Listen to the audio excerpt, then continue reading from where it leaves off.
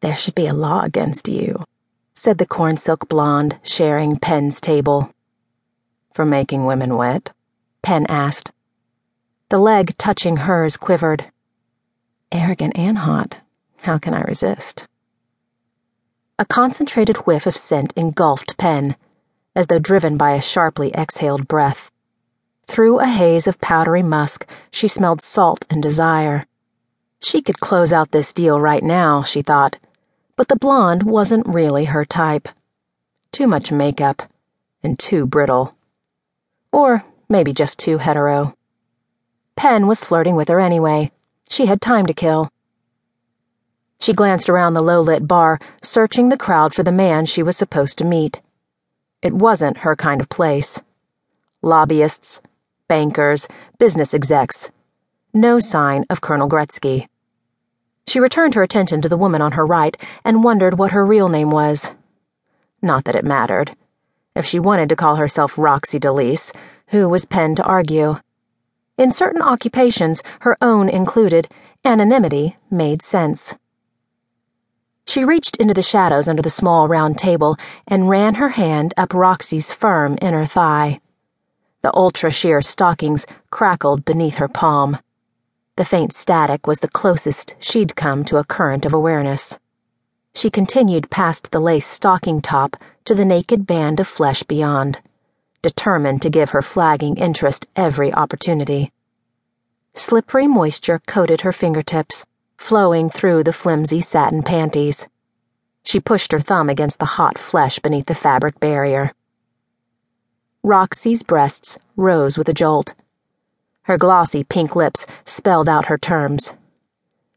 "Normally it's 1,000 for the whole evening, but for you, I'm negotiable." Penn had already guessed she was chatting with a professional. That was okay. She was the last person alive to judge how anyone made their living. She held Roxy's seductive stare. "For you, I won't charge a dime either." The blonde laughed, revealing a glimpse of someone real beneath the makeup, a girl next door, long forgotten. Penn decided she could go there after all, even though she usually hunted a different type. Degrees of queerness always factored into her enthusiasm or lack of it. Roxy was probably on the straight side of bisexual. Penn preferred to bed women who weren't settling for a consolation prize. She was far from second best and chose sexual partners who could appreciate that fact. Still, Roxy was here and willing, and Penn wasn't always so picky. She eased her damp fingertips from their snug haven between Roxy's thighs. The reaction was instinctive, the body straining for renewed contact. Penn heard a swift, hungry intake of breath. "I guess I could take the night off," Roxy said unevenly. "Are you worth it?" "A question I ask myself daily."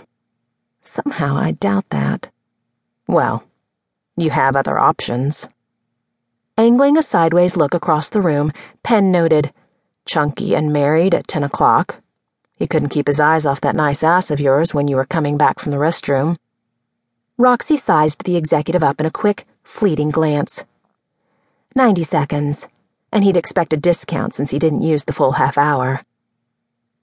Penn shifted her whiskey sour aside and wiped her juice-coated fingers on the cocktail napkin.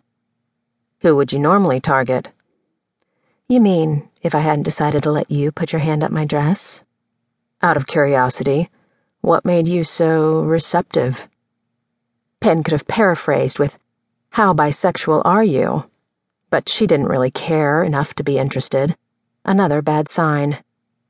"If I have a drink with another woman, I don't get hit on by 10 guys who think they can get laid for free."